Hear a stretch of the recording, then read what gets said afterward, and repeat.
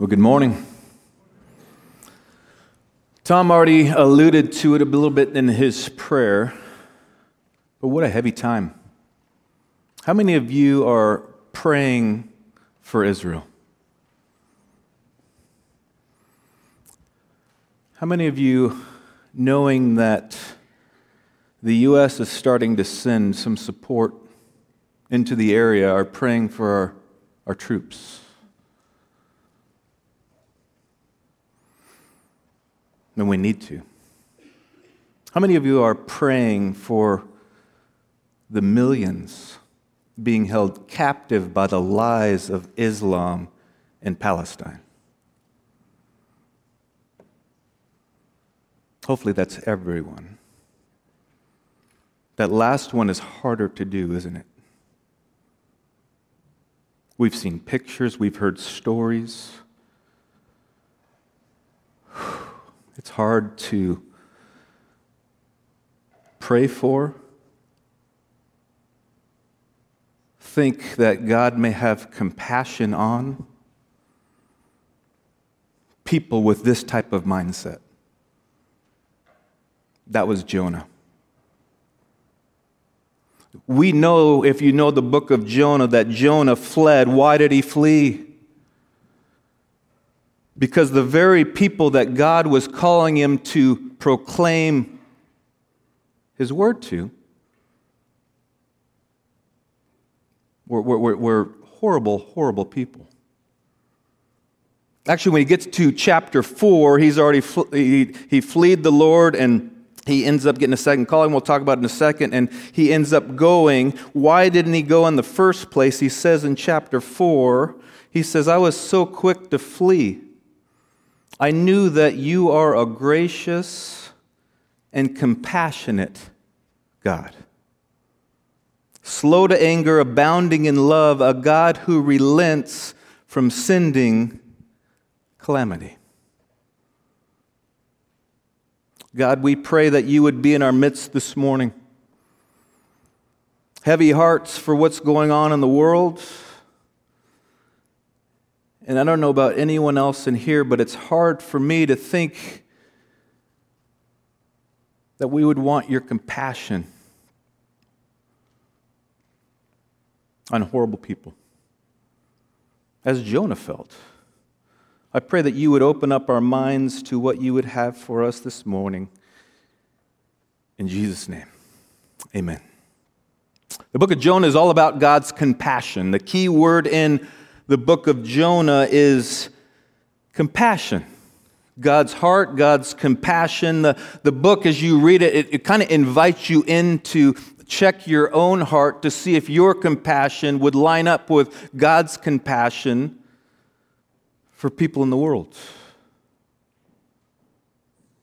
You see, the name Jonah is pretty relevant. When you understand the name of Jonah, it really makes the book of Jonah make sense. His name means dove. And many times, symbolically, we think of dove and we think of the Holy Spirit, or we think of peace. The Old Testament also had some different ways of symbolically looking at the word dove. One is found in Hosea 7. It says, "The people of Israel have become like a silly, witless dove." Or, Ephraim has become like a dove, silly and without sense. And so probably silly and without sense is probably because of the way the doves fly. It's their flying pattern. It's erratic. I mean, you watch a hawk or an eagle and they just soar.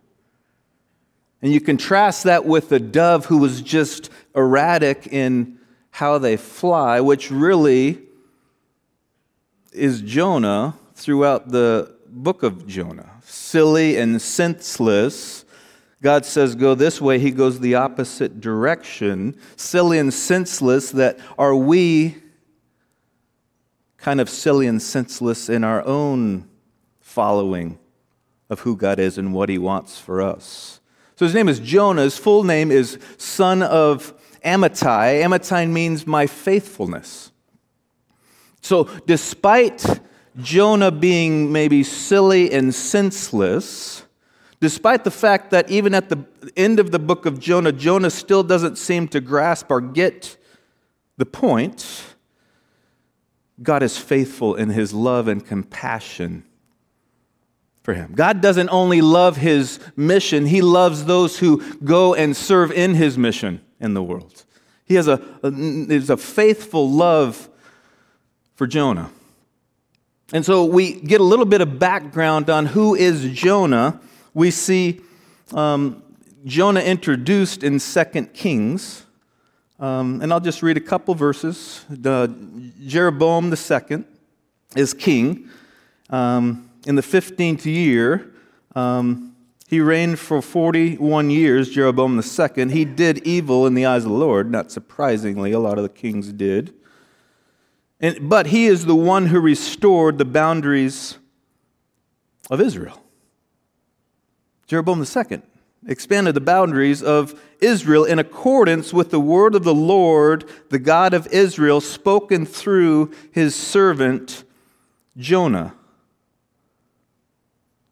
So we learn a little bit about Jonah. He's living during the time of Jeroboam II, and he's a prophet for the people of Israel. He's God's prophet. He's introduced as the servant of God, the prophet over Israel. Not one of many prophets. No, he's the prophet, well respected by the people in Israel. He made prophecies, and those prophecies were true. He prophesied that Israel would come back to their full borders, and that prophecy ended up happening during the reign of Jeroboam II. So people look highly on this prophet, Jonah. And if you open up to Jonah, you can pretty much get the whole gist of the story by reading the first few verses of every chapter. So Jonah 1 verse 1 says, the word of the Lord came to Jonah, go to the great city of Nineveh and preach against it, because its wickedness has come up before me. But Jonah ran away from the Lord and headed to Tarshish. Jonah 2 verse 1. From the inside of the fish, Jonah prayed to the Lord his God. Well, how did he end up in a fish? It's because he was disobedient in chapter 1, and so he ends up in a fish, and then we have this great prayer of Jonah we'll look at in a second. Jonah chapter 3, the word of the Lord came to Jonah a second time, go to the great city of Nineveh and proclaim to it the message that I give you. Jonah obeyed the word of the Lord and went to Nineveh. He gets a second chance, he goes, and we know that there's great repentance that happens in the city of Nineveh.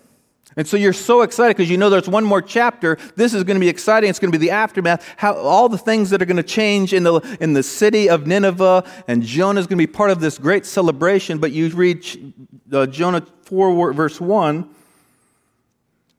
But to Jonah this seemed very wrong, and he became angry. He just preached the greatest sermon ever recorded. A whole city comes and repents and turns their lives towards God, and he's angry. So what I want to do this morning, it's hard to take one whole great book of Jonah with everything in it and do it justice. Actually, I've talked to Tom and I've begged him.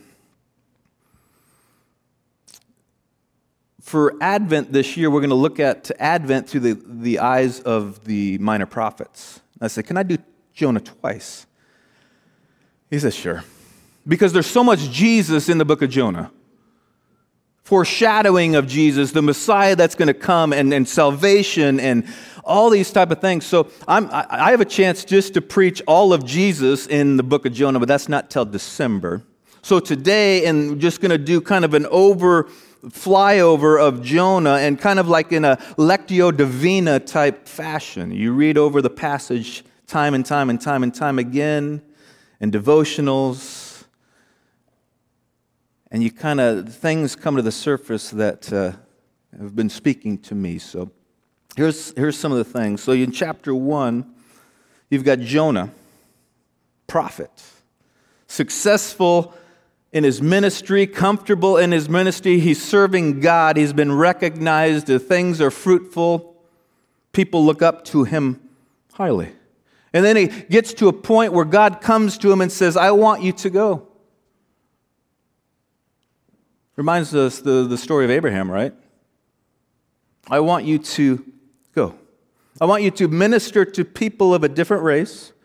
I want you to minister to a people that speak a different language, and minister to people that live in another country, because I love them just as much as I love you.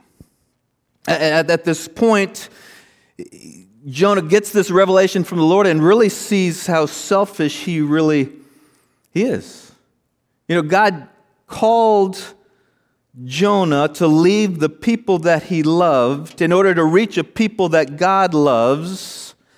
And he sees the selfish. How shocking would it be for Jonah to get this word of the Lord to go and go to a people like the Assyrians who live in Nineveh.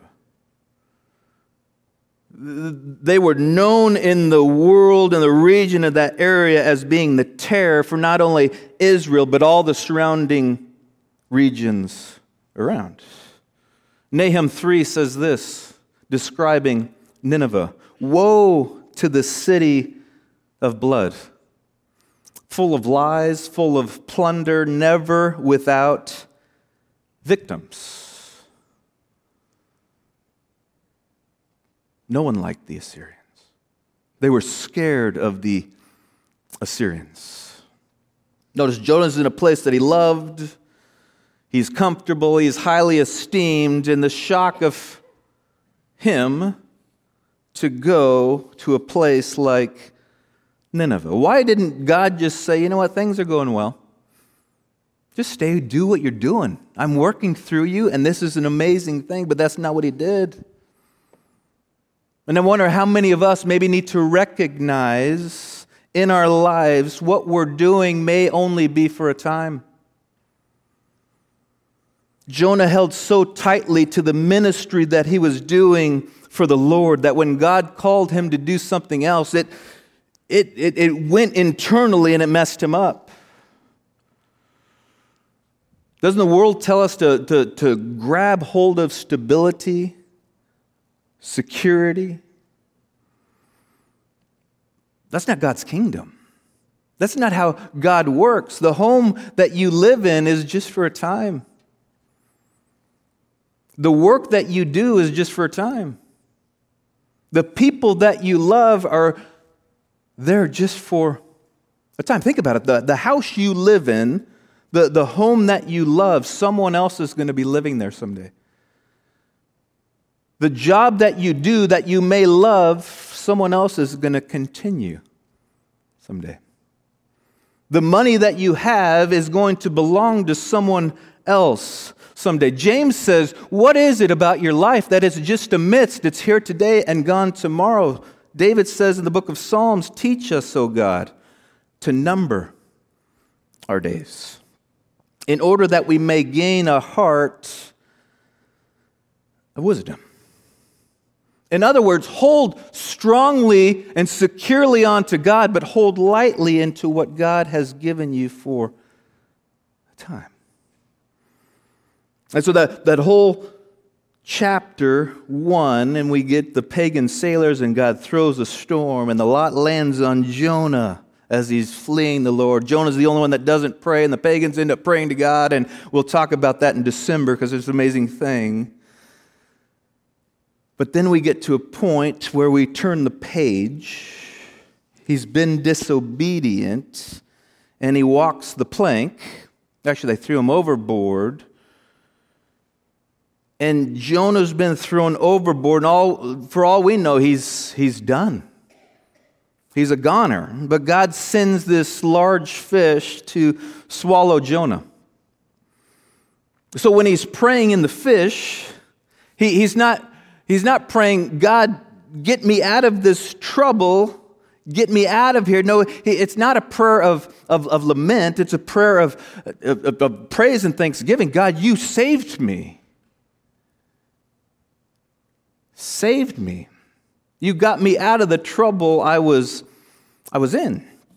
If you look at the first couple verses of chapter 2, it really gives you the whole summary of the prayer. In my distress, I called to the Lord, and he answered me. From the deep in the realm of the dead, I called for help, and he listened to my cry. So basically we got, I was in trouble, and God, you helped me. You rescued me, you saved me. And then the verses that go from 3 through the rest of the chapter kind of detail what that trouble was and detail what the deliverance looked like. And then we get to the very middle verse of that chapter, verse 6, and it says, you brought me out of the pit. And then he has this conclusion, a confession of faith. Salvation belongs to the Lord. And he says it right in the middle. I was a goner. I was going down to the pit, Sheol. And God rescued me. And then you remember at the very end of this prayer what happens? It says that Jonah prayed the prayer, and the Lord commanded the fish to vomit. To vomit Jonah up onto dry land. He could have used so many other pieces of language to say that. God commanded the fish to place him on the land. God commanded the fish to put him up on the land. God commanded the fish to carry him over into dry land. But the fact that he uses the word vomit, we see this other places in Scripture, right? When God says, I want to vomit you out of my mouth. So I'm wondering if maybe this is how God sees Jonah at this place and time. Jonah still doesn't quite get it. This great prayer of thanksgiving, was that really in his heart? That God would have the fish vomit him. But the main character of the story isn't Jonah. The main character of the story of Jonah is not the fish. The main character of the story of Jonah is God and his compassion. It's about his compassion, his grace. It's not about the fish. It's not about the man. It's about God and his compassion and saving Jonah really from himself.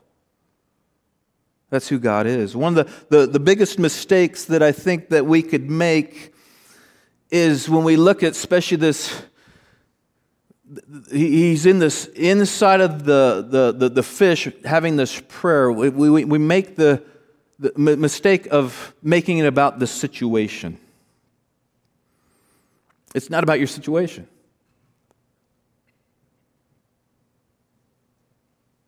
It's not just about getting out of your situation. It wasn't just about Jonah getting out of the situation. It was about God getting into Jonah, his heart and his life and his understanding of who God is. So there's a great question someone posed and says, was Jonah delivered from the fish or by the fish? Let me read that again. Was Jonah delivered from the fish or by the fish? Some of us, we have these situations in our life, we don't know what to do. Feel like we're drowning in different things that we can't get a hold of, and it's worrisome, and it's terrifying, it's giving us anxiety. And are we just praying to be delivered from that? Someone had a great prayer that says, this fish, God is saying, this fish I will deliver you through. It's not about you getting out of the fish. It's about God, through the fish, getting into you. Not about you getting out of the situation, but about God, through the situation, getting into you.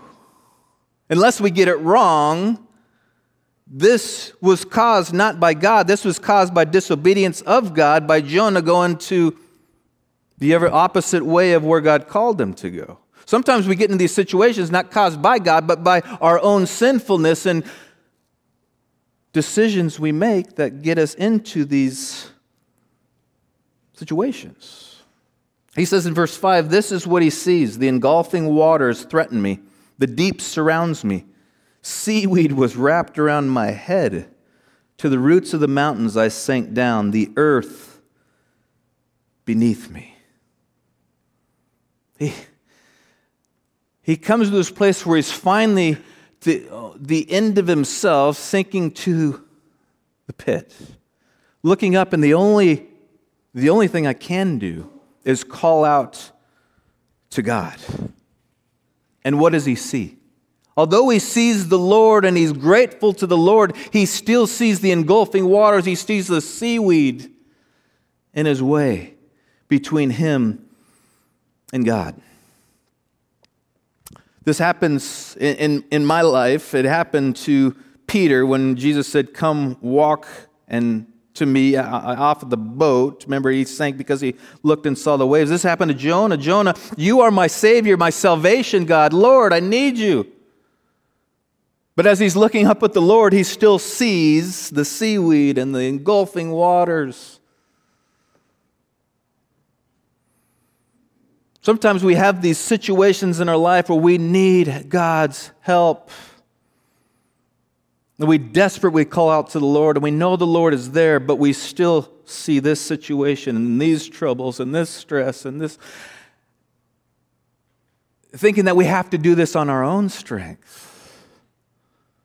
He gets to a place where he says, but God, verse 6, I'm having all these things, I'm engulfed by the waters, but God delivered me. I mean, it's almost exactly like Psalm 73. Remember Psalm 73? You read about my feet almost slipped. The wickedness, why do they prosper? This doesn't make sense. Why am I even living a righteous life? What is going on, God? But then I entered the sanctuary. Then it made sense. Jonah says, but God came and he delivered me. But he's still in the fish. But it's not about the fish, right? It's about God. And regardless of the situation we're in, the fact of the matter is, the thing with Jonah, God was with him in the situation. God was with him in the fish. God is with you in the situation that you are in life. Salvation comes from the Lord. God is sovereign. God is in control of everything. Think about this. Jonah's praying to the Lord inside the belly of the fish. Here's what I'm dealing with, and here's the deliverance, and salvation belongs to the God. God is listening to him, dealing with him, giving him his presence, but at the same time, he is speaking to the fish to vomit him on the shore. God is speaking not only to Jonah, but he's speaking to the situation. I love that.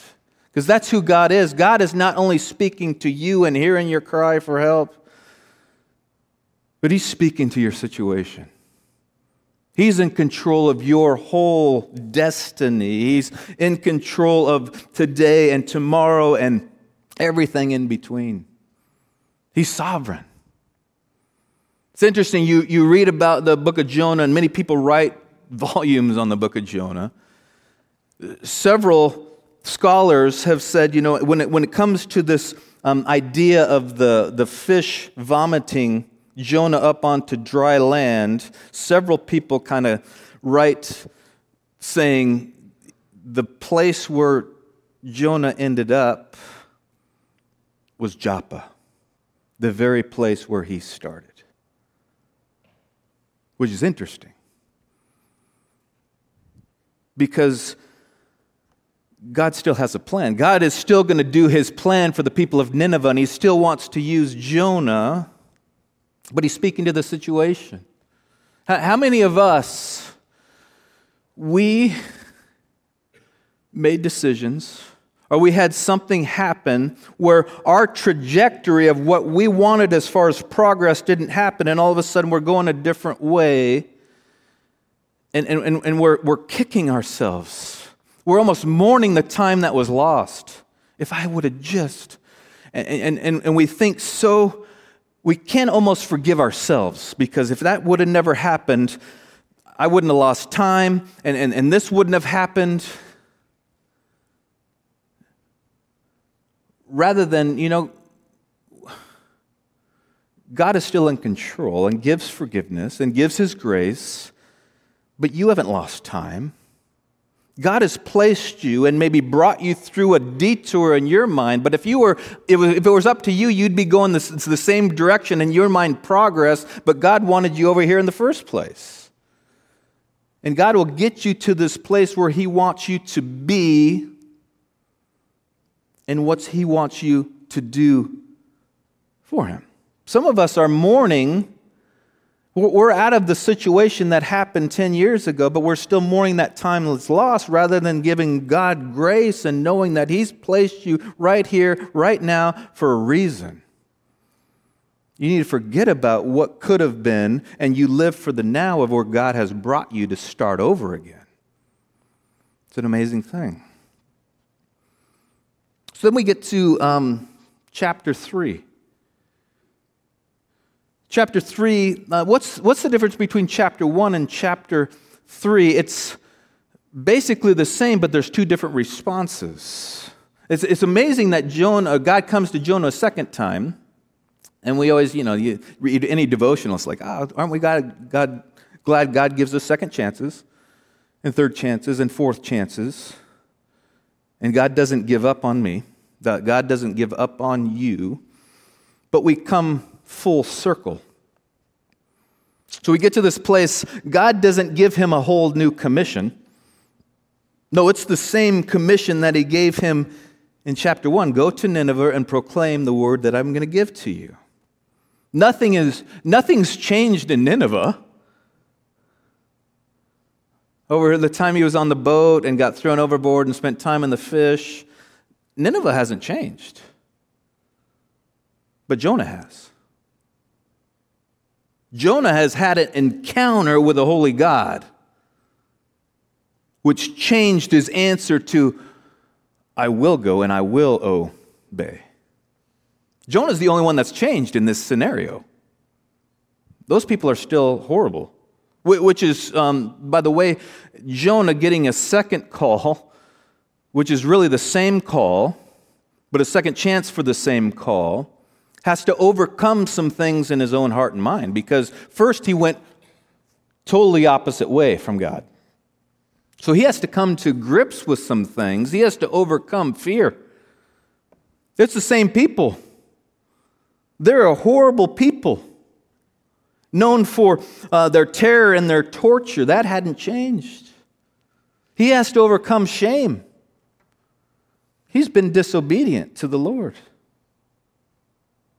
He's been exposed in the inner being of who he is.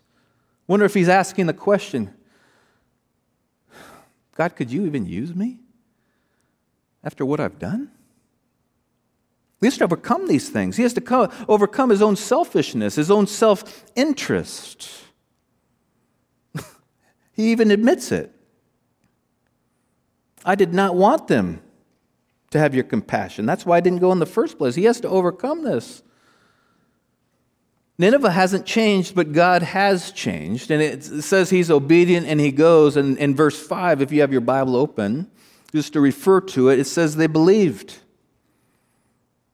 He says one clear, very minimal statement proclaiming the word. That's maybe the whole point of the story. He just didn't tell them some truth. No, he proclaimed God's truth, and they believed and repented from their ways. It says, verse 6, the king rises from his throne, he takes off his robe, he puts on sackcloth and ashes, kind of this expression of repentance and humility, sorrow before God.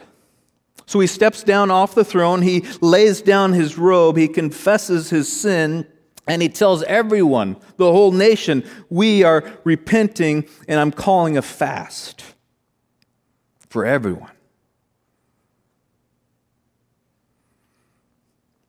He calls a fast for everyone, even the animals.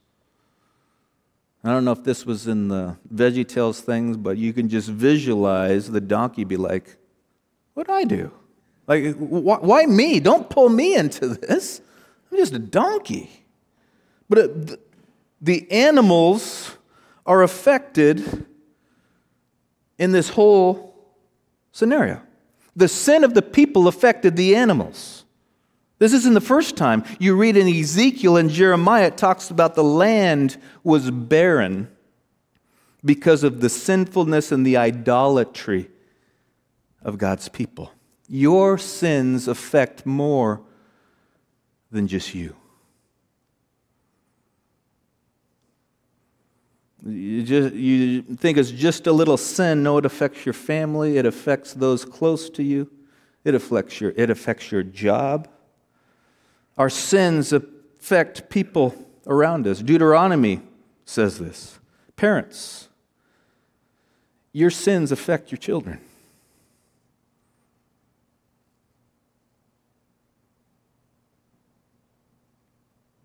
Whether those sins are brought into the light ever or not, your sins affect your children. Kenneth Ulmer, he's a bishop, wrote this. He says, the sins of the parent will become the tendencies of the children. Let me read that again. The sins of the parent will become the tendencies of the children. Think about that. Think about your life even when you were young and your kids are young and you think, the devil tried this on me. Why don't you think he's going to try it on your kids as well? The devil may be wise, but he's not that wise. It worked on you. Why wouldn't he try to do the same thing with your kids? David understood this. David had his son Solomon. What was David's issue? He had a sin issue with women. What did Solomon have a sin issue with? It was women.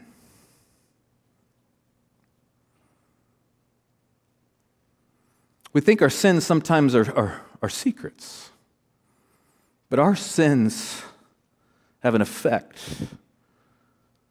on the people around us, our children, our grandchildren, being passed down the tendencies of generations. What are you passing on? Publicly? In a good way? What are you passing on that may be hidden, that you need to go to the Lord and stop with this generation? It's a powerful thing. To become to repentance, and what an amazing thing that this evil people would come to repentance and turn to faith in God. So, like I said before, you turn the page and you look at chapter 4 and it says Jonah's angry. What do you mean you're angry? You just preached the greatest sermon. Say Billy Graham times 10,000. Talk about revival. That's the most amazing thing, but he's angry? Seen this before, right? He's angry about God's heart and compassion for a people that he didn't think deserved his compassion. We saw this when Jesus told the story of the prodigal son. Remember that? New Testament, Jesus tells this story. The younger son takes his inheritance and goes on and then spends all of his inheritance on wild living. He's an embarrassment to his father, his family, his whole community. And he comes back, and the father has compassion and forgiveness and love. And the younger son repents. Remember the older brother? It says, when the elder brother heard about the father's grace that he gave his son, the elder brother was standing out in the field, and he was angry. What is Jonah? Angry. Because of God's compassion for people he doesn't think deserve his compassion. The elder brother is angry because he doesn't believe his younger brother should have compassion because of who he is and what he's done. They're not mad at the father. They're not mad at what he did, but they're mad at his compassion. So the question comes, Jonah, why are you upset? He's standing up on the hillside, not going down. Why are you upset? God says, do you have any right to be angry? It's almost like God is saying, Jonah, you still smell like tuna. You still got seaweed on your ear, and you're talking about fairness, you're talking about compassion, you're talking about my love that I just gave you just a few days ago while you're in the belly of the fish. That same compassion that you wanted, you don't want me to give to other people. So now you're starting to name the terms of how I have compassion and how you think I should have compassion for. Jonah says, I want you to have compassion on me. I want your compassion, your love to be big enough for me, but small enough for the people that I don't like.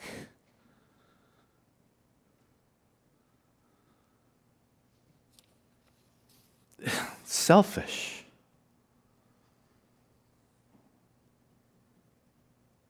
And the moment we think that we're no different than Jonah, we kid ourselves. Who are you not forgiving? Who are you holding unforgiveness with in your own heart? That God would pour out his love and forgiveness to you, but you would hold it and say, no, they have to earn it. Rather than God's compassion. He's a conduit, and he loves me so much that I'm just going to have compassion on everyone. Even though they don't deserve it, I don't deserve it. His grace, his mercy. We do things like this a lot. I'll just name 12. I'm just kidding. I'll name a couple. We hear things like, and I'm looking big picture of why the Ninevites may not have been deserving of God's grace. We do it in small ways. You talk to people and they're like, we have great neighbors, or great family friends. They're not Christians, but they're really nice, and they would be great Christians. As if to say, you know what, the drug dealer and that person that has a lot of tattoos that you think are ugly aren't going to be good Christians. We have this picturesque mindset of what we think would look like a good Christian. And we're judgmental. Anyone that comes to faith in Christ is a great Christian because they are now seen to God with righteousness because of what Christ has done. We have people, just think about what you're hearing in the news, not just about the wars and things, but politically it's starting to heat up, right? There's people you don't like. And someone may have dirt on them, and they may bring some things to try, and you're like, finally, yes. There's groups in our society and in our nation that we don't understand, sicken us. It's like they are so... Where God says, I would love for them to repent.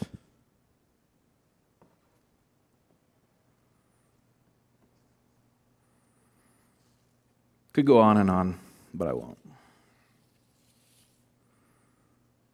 what I want to do is I look forward to Jonah part 2, where we talk about Jesus in the whole midst of Jonah.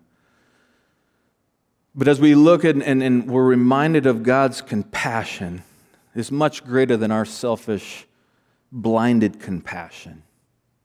Maybe be open to God allowing us to see people as God sees them. But I want to recite this prayer because I think what it does, it'll take what I've talked about and kind of get us in our hearts right for communion and what Christ has done for us. So this would be a quotation, but maybe a prayer for us as we prepare our hearts. God says, I love you too much to allow you to be stuck here. I need you to move forward, but how I move you forward is not your own strength, not what you do or not what they may have done, but it's in who I am and what I'm going to do in you. I'm restoring, I am redeeming everything that was taken from you. I'm restoring, redeeming everything that has happened to you, because no weapon formed against me will prosper, because I made you in my image, and nothing will be able to steal your image in my life. I never want to minimize the weightiness or heaviness of your situation, but I would never want to minimize the weightiness of your God and the heaviness of your God. The blood of Jesus Christ reaches to the highest mountain, to the highest places of your self-righteousness, and it flows to the lowest valley. I don't care how deep your wounds are. I don't care how dark your wounds are. The blood flows all the way down to the deepest, darkest places of your life and washes clean and brings hope and deliverance to the places where the devil would love to keep hidden. But the blood of Jesus Christ loves you too much not to go into the deepest, darkest places of your heart and woundedness. God asks, why are you consumed with this? When God floods your life with love and forgiveness, there is no more room for unforgiveness and bitterness. God, thank you that you are a loving God, full of compassion, full of grace.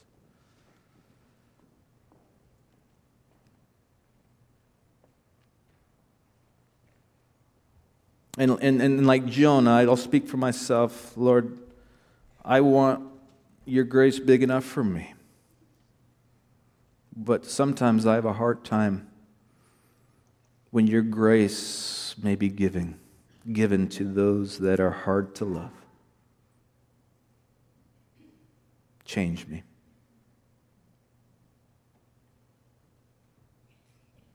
May you so transform our hearts and our lives and our minds that when we understand the love of Christ, we can't help but love other people. Have a heart for other people. Have compassion on other people. Would you continue to work, transform us into the likeness of Jesus? In his name we pray. Amen.